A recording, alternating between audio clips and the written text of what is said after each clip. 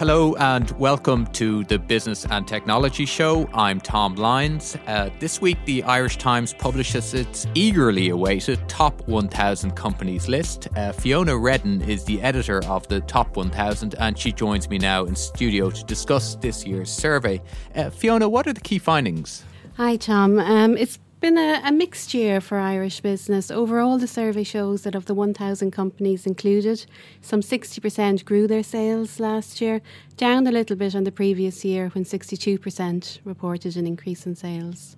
And can you tell us about the top 10? I mean, which is the biggest company and is there any new entries compared with previous years? Well, some might say it's a bit surprising, but the top company is actually an Irish company, construction giant CRH. And even though it made a loss last year, it's still the biggest company in Ireland. But there's been a change in the second position. Microsoft has slipped back to third place. And Google, which actually grew its revenues by almost 25% last year, that's slipped into number 2. And Fiona, who are, in terms of making profits, are there companies that really surprised you that they've come onto the list, or companies that are really doing well at the moment?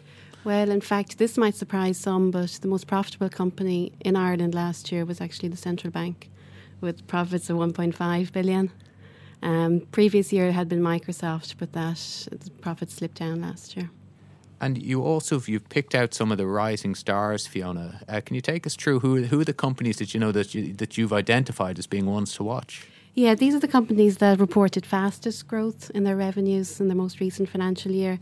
And surprisingly, again, you've companies like Shanahan Engineering, Ecosem, Dalata and Homestore and more. Now, they're all in sectors that might surprise: construction, retailing and tourism.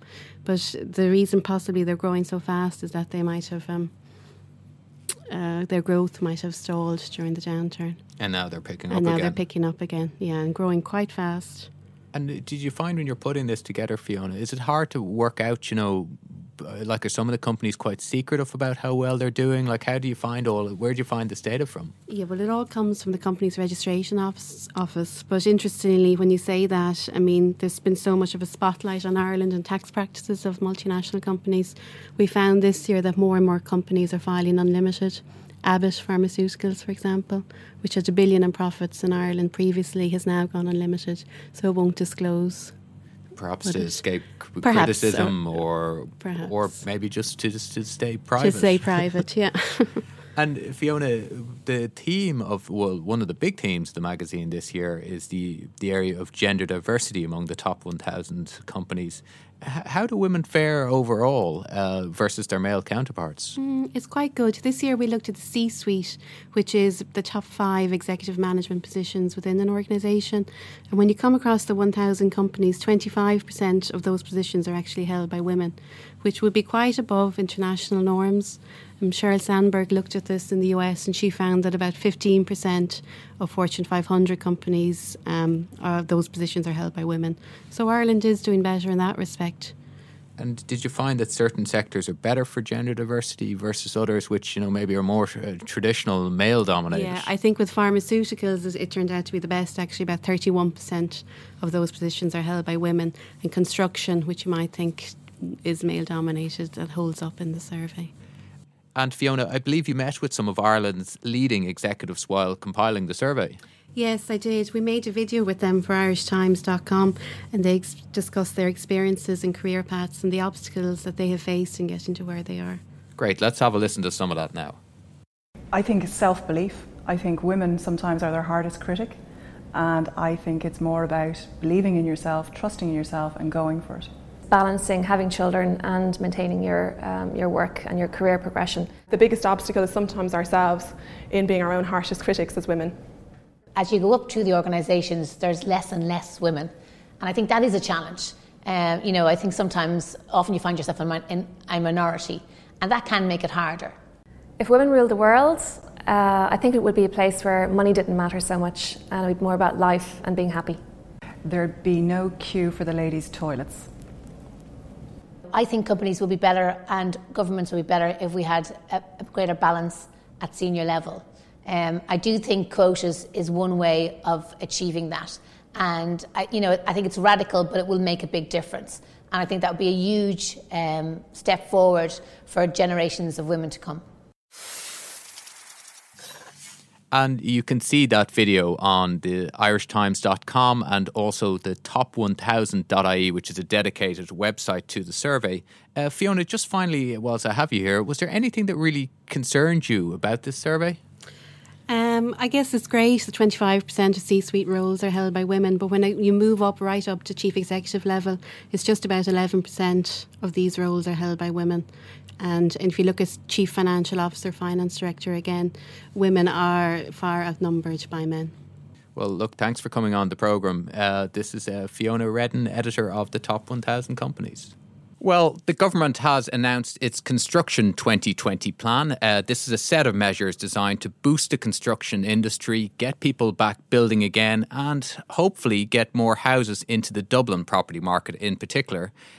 Given what's happened in previous years where we've seen this incredible bubble and incredible burst, is it all about to happen again, or is this a good idea?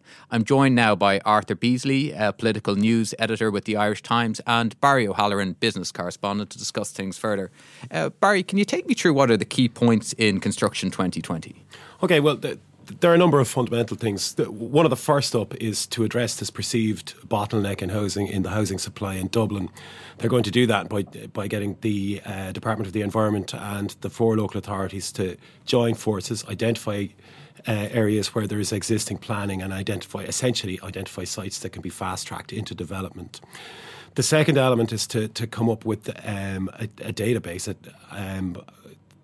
that will essentially track supply and demand for housing across the country to ensure that we don't walk ourselves back into the same kind of situation in which we found ourselves in 2007 and 2008.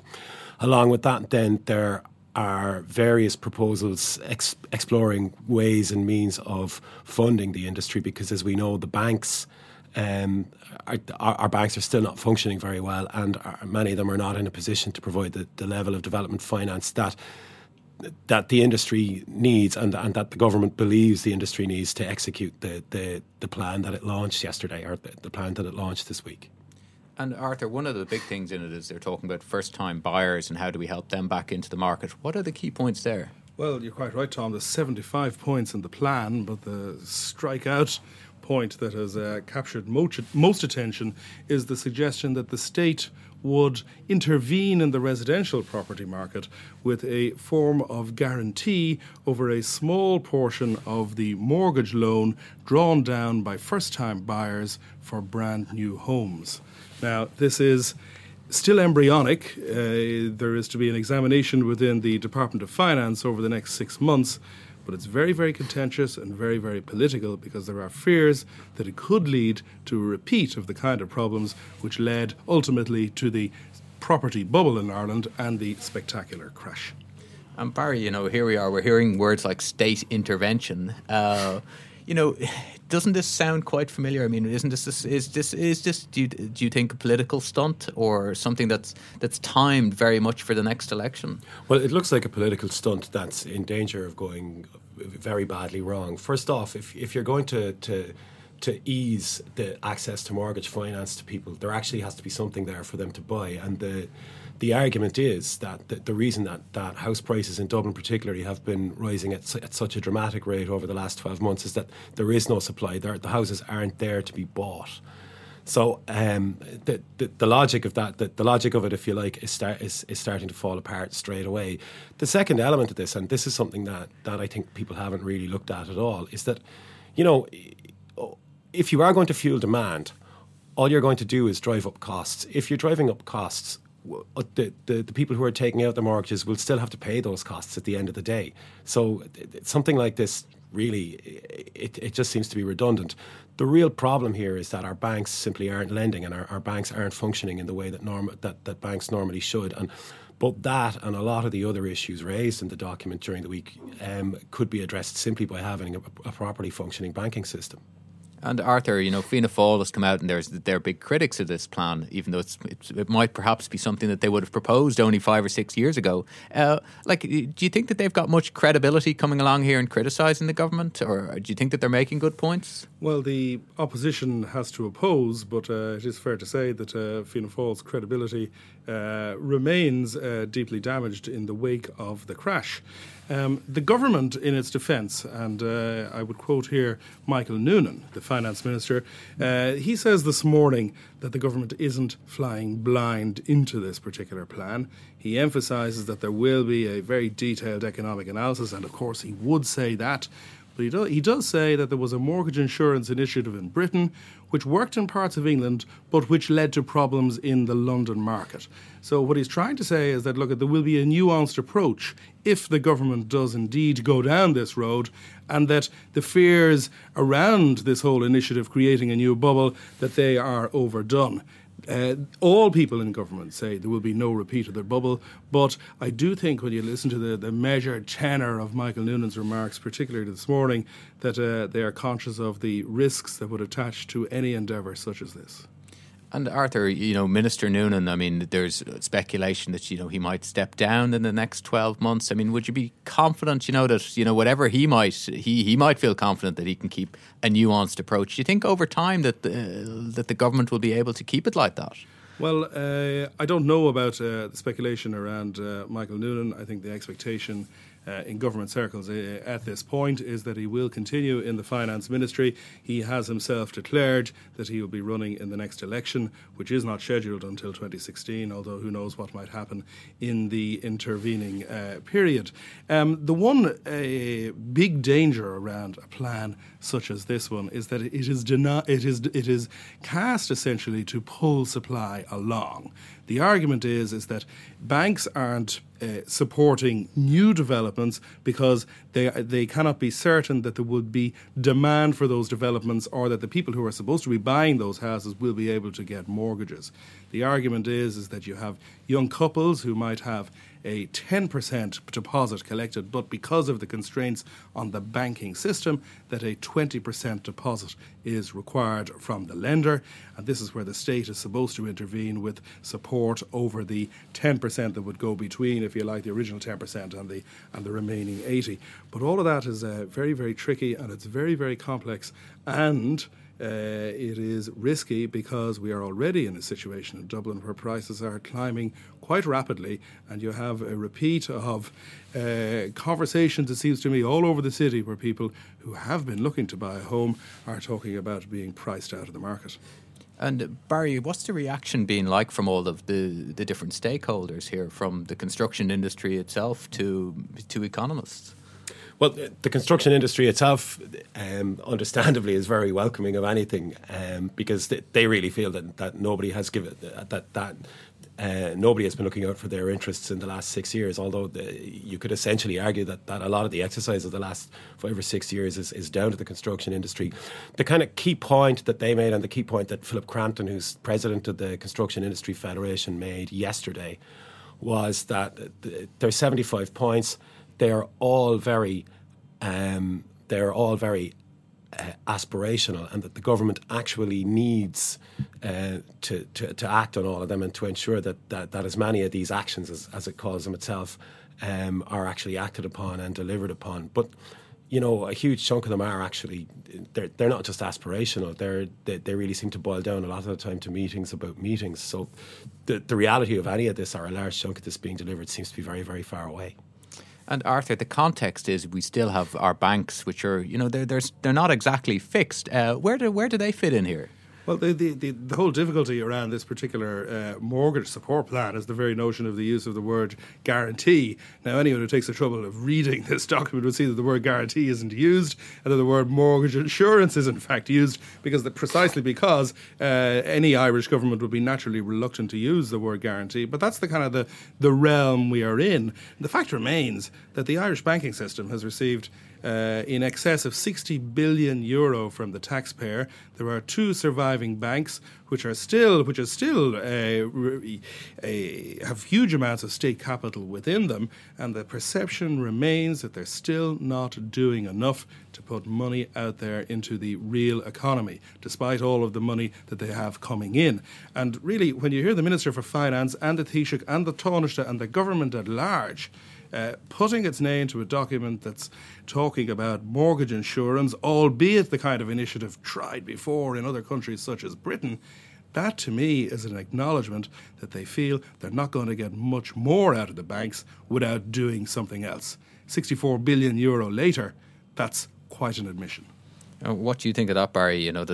Should they be taking a tougher line with the banks rather than coming up with all these initiatives to help property developers? Well, it does actually seem to be very much an admission of failure, because I think I made the point earlier that you wouldn't be a need for a lot of what they're talking about if the banks were functioning normally.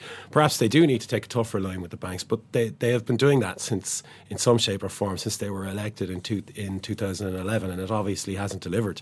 And they quite obviously don't expect it to be delivered this time around either. And in fact, there is one element buried deep within the report where not just NAMA and the government and the industry, but the banks themselves are actually going to sit down and discuss the possibility of raising non-bank finance, of all things, for development projects, including projects that such as roads, water treatment, etc., that the state itself may actually need to have built. So that's kind of how intransigent the banks look. Well, and it's also related to the fact that the banks have yet to get over, if you like, the consequences of the crash and all of the bad loans that remain on their books. Meanwhile, the people in the real economy and the government that is trying to engineer an economic recovery are left out here in the real world, if you like, in real time. So there's a major disconnect there, it seems to me. And Arthur, I mean, it's like our problem is that, there's shortages of houses in the Dublin area. Yeah, we've got, in regional cities around the place, we've got stacks of houses. We've still got lots of ghost estates. They're talking about bringing in a planning regulator and bringing in some changes to planning. What are the key points there? Well, I think the ultimate point is that the proposals in the Mahon Tribunal report will be finally implemented. The report has been out for years. This will involve the establishment of an independent planning authority. Now, that will be supposed to be, if you like, to take politics out of the planning system. But that's down the line, and we have to wait and see what happens. The question arises as to whether that's going to do anything about the acute shortage of property in Dublin right now.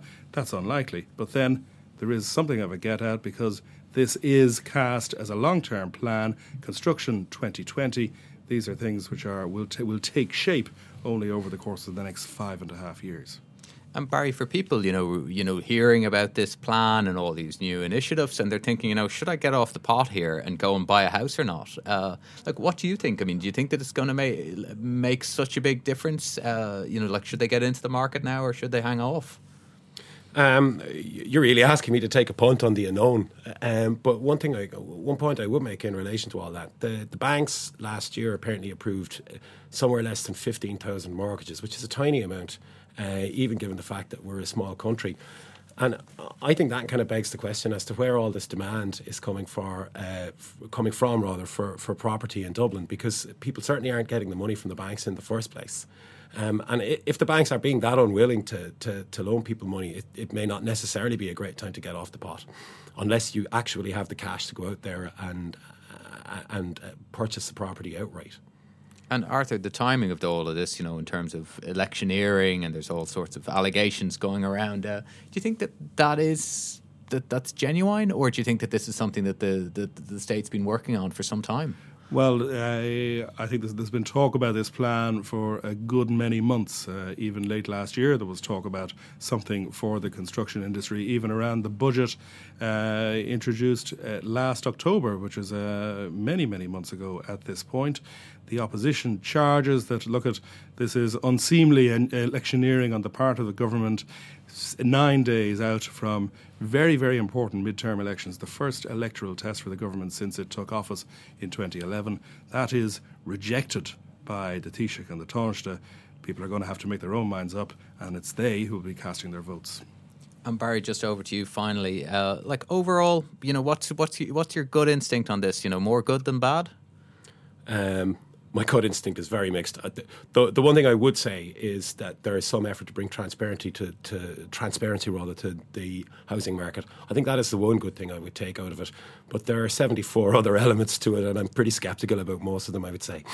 And Arthur, what's your final reaction? Well, I mean, the point is made that the construction collapse has gone on for far too long. Construction isn't picking up along with the gradual turnaround in the rest of the economy. The government has to do something, but this is an incremental plan. There's a whole lot to it, and there's no magic wand solution here.